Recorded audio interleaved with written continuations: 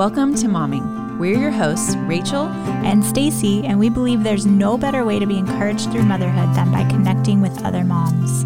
Oftentimes, we can lose our identity in motherhood. The constant exhaustion, piles of dishes and laundry, and the mental gymnastics can leave us feeling like we have nothing left to give, but nothing could be further from the truth. As moms, we've been tasked with not only helping to raise the next generation, but also to find our individual purpose in the everyday. Join us as we hear from moms just like you. Welcome to Momming.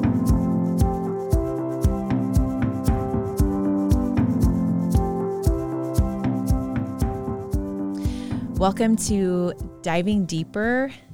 The episode we're talking about today is change is a good thing. And whether or not you agree with that is really indicative of how spiritual you are. No, I'm just kidding. Not at all. I personally am not a huge proponent of change. I like the change of seasons. That's actually a change I do enjoy. But I live in Southern California, so It doesn't really exist. So they're just little changes of seasons. Like a couple degrees. Yeah, like 60 to 70 degrees. No, sometimes we get rain. Yeah. That one time. Yeah. No. 10 years ago. Yeah. No, but we had our friend Michelle on who, if you haven't listened to the episode, I really encourage you to go back and listen to it because she's lived in several different countries, states. Her husband has had several different jobs. They've gone through many seasons of ministry.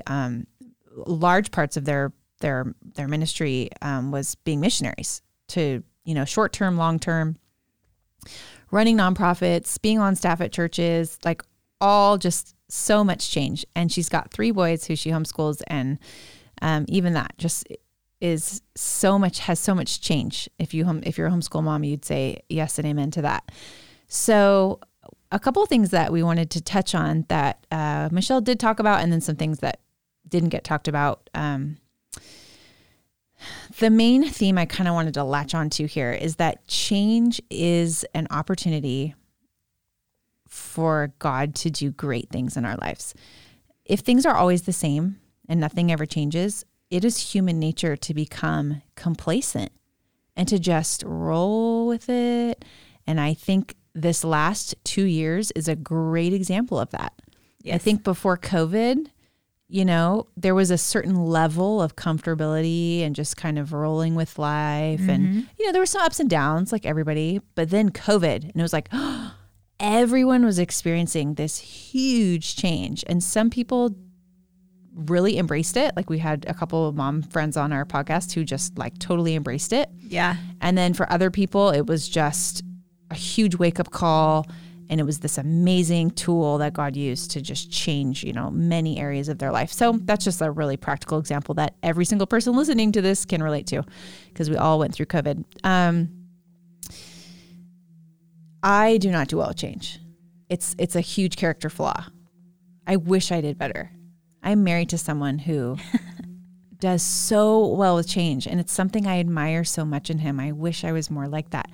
And something that I know, I've noticed that God has done in my life is he keeps letting it happen. It just keeps coming. I think I've lived in 6 different houses. Wow. In 16 years. That's kind of a lot, right? I think so. Yeah. I mean, considering most people like that's been married, like since I've been married. Yeah. My husband's had, I don't even know how many jobs. I should have counted them before we started this. So many jobs. Yeah. And that's a hard change because that affects so many areas of your life, like your finances, your insurance, it just, the income situation is like, it's a huge one. Yes. And God usually uses that one, and I hate it. Yes. Yeah. I hate it. But God, it has been used as such an amazing tool in my life, Another thing that Michelle did mention that I totally just like have seen in my own life and with my kids even is the faithfulness of God through change, right? She was like, everything else changes and Jesus remains the same, right? The Bible says that God is the same yesterday, today, and forever, and that he never changes. Yeah. And I love that about the Lord. I love that his word never changes. I love that I'm going to read Genesis through Revelation and it is not going to change. And it is what it is. And it's God's divine inspired word. Because when everything else changes, I can rely on the solid rock. That is the word and that is the Lord. That does not change. So I've been honest about my change. Yes. What about you? I actually I thought of a really good one while we were talking here. So I think, when we talk about change, there's so many aspects that it can affect. It can affect us personally in our personal journey. It can affect our marriage. It can affect our kids and how they deal with it and how we help them deal with it. My example is more personal. It's like it was a hard change for me to go from being like a career-oriented woman / mom to deciding to stay home, work from home and homeschool and be a stay-at-home mom. That was really a hard change for me. It took lots and lots of work for God to get me to that place. But, inevitably as moms, I think it's that constant struggle of who do I put first? Obviously we want to put Jesus first and I don't want to, this is not to make any working moms feel bad at all. Just me and my own personal journey. We were able for me to stay home. It was something that we were able to do. We had talked about me wanting to be able to teach the girls and not send them to a public school. And there was no way we could afford a private school. So that, obviously wasn't an option. So that was a hard change for me. And it took, I feel like even when I decided to do it and I stayed home, like I was kicking and screaming for the first 6 months. I'm like, I don't like this. I'm unhappy. This isn't what I want. It's a very selfish conversation I was having with myself. And it's like, I don't know how to interact with this 3-year-old. I don't know what to do with her all day. Like I was just constantly like trying to figure out what to do. And I'm not like this socialite person that always scheduled play dates. What are you talking about? Out. You're not a member of the local tennis club? No. Like golf? I'm like, we're just home. Country club. So yeah, it was difficult. But I think on hindsight, I am so loving my season of life. It's like a complete 180 that I did. And now the thing that I would give up first is the thing that I was holding on to so tightly before. Oh, that's good. I just get so much joy from being with them. And I just love it so much. It's amazing just how God can use that for good and the fruit that comes out of it. If you're willing to yield and let him work in your life, it's pretty great. I think you just hit the nail on the head. When it comes to change, we have 2 options. We can resist or we can yield. And it's like when the Lord came to Paul on the Damascus road and he was like, what are you doing? Isn't it hard for you to kick against the goads? Like, isn't it hard for you to keep doing what you're doing? And in that moment, Saul was changed. He was changed to Paul. And he came to this knowledge of who God was and everything what he had thought before completely changed. Yeah. And he embraced that change. And we are beneficiaries of Paul yielding to the change that God brought into his life. We get to read these incredible letters that are part of the Bible. So much wisdom from the Holy Spirit that the Holy Spirit gave him and inspired him to write. And I just think, wow, had he not yielded to that change, God would have moved on. He would have picked someone else, and Saul wouldn't be Paul. Yeah. So yield or resist, moms. You get to choose, sometimes daily, right? But if we do yield, there is so much fruit in it and so much blessing that we get to partake in. Yeah. It's awesome. Something that I struggle with sometimes because I have a hard time with change myself. I have one who kind of is spontaneous and embraces change. And then I have one who's real resistant to it.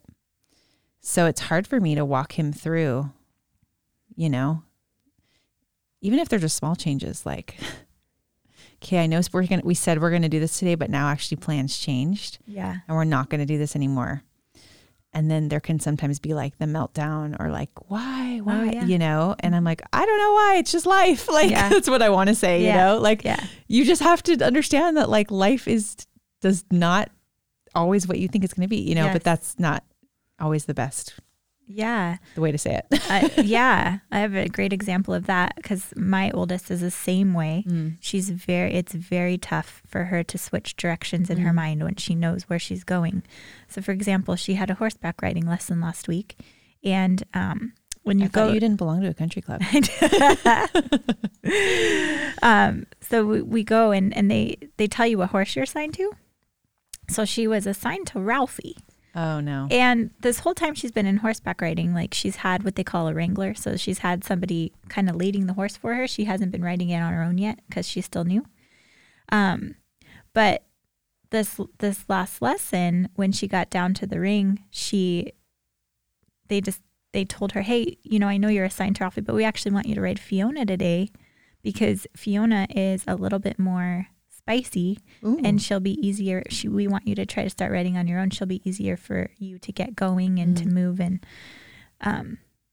she had a little meltdown about it. Poor Fiona. No, not Fiona. She was rejected by your daughter. No, I'm just kidding. So Eva was like kind of upset about it.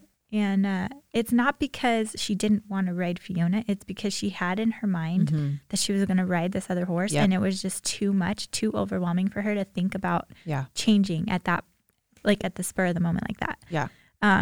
But I don't know how her teacher did it. She must be magical in some way. Got her on Fiona. And she rode the horse by herself. Wow. Was leading it with the thing, like the reins. The reins. And she was kicking its side to get it. I mean, she wasn't running or trotting. She was walking, but she's still doing very great by herself. Yeah. And like that awesome experience for her, that independence wouldn't have come if she would have resisted. Right.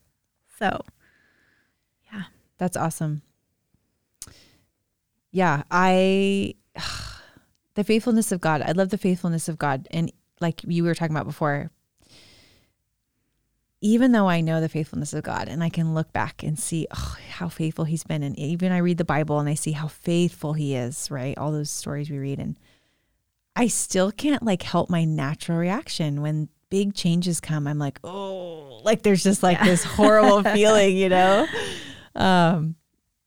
Because I like things the way that they are. Yeah. You know, I like to know, this is where I was going with this. I think if I'm honest with myself, and if you struggle with change, you can be honest with yourself too. The root of this is lack of control. I like to be in control. And change often means, guess what? You don't get to be in control, or you're not in control, or it's not going to go the way you thought. And so that's really hard for me to deal with. And that's why I think God pushes it so often in my life, because he wants that control. And Michelle was talking about that, just that complete 100% dependence and surrender. It's also completely unpredictable. Yeah. So it's not predictable anymore. Your life isn't going the way that it always goes every single day. There's so much uncertainty about the future. Yeah. Which causes anxiety. Yeah. In people like me. People like my husband are like, oh, it's an adventure. What's God going to do today? And I'm like, dear Lord, please, food, money, bills. Like, right. I'm so practical. That's my husband's the same way. Yeah. It's but like, I love that. I just love that. Like, if he's in a career for longer than like, he was in one for 5 years and I was like, oh my goodness. And then the day came, he came home. He's like, yep, I'm bored. I'm done. I feel like God's moving me on. I'm like, You're like, no, that's you moving me on. Okay. Yep. I know. But thank God for spouses who are different than us. Stirring the pot. Like making us stay on our toes. Yeah. Yeah. So when it comes to our kids, this is what I found helps with my one who is resistant to change. Preparation. Yes. Okay. So that's the first thing. The other thing is holding back facts. So like, I never tell him things until he absolutely needs to know. Like my older one wants to know tomorrow's schedule, the next day's schedule, the week's schedule. I don't even go there with my younger.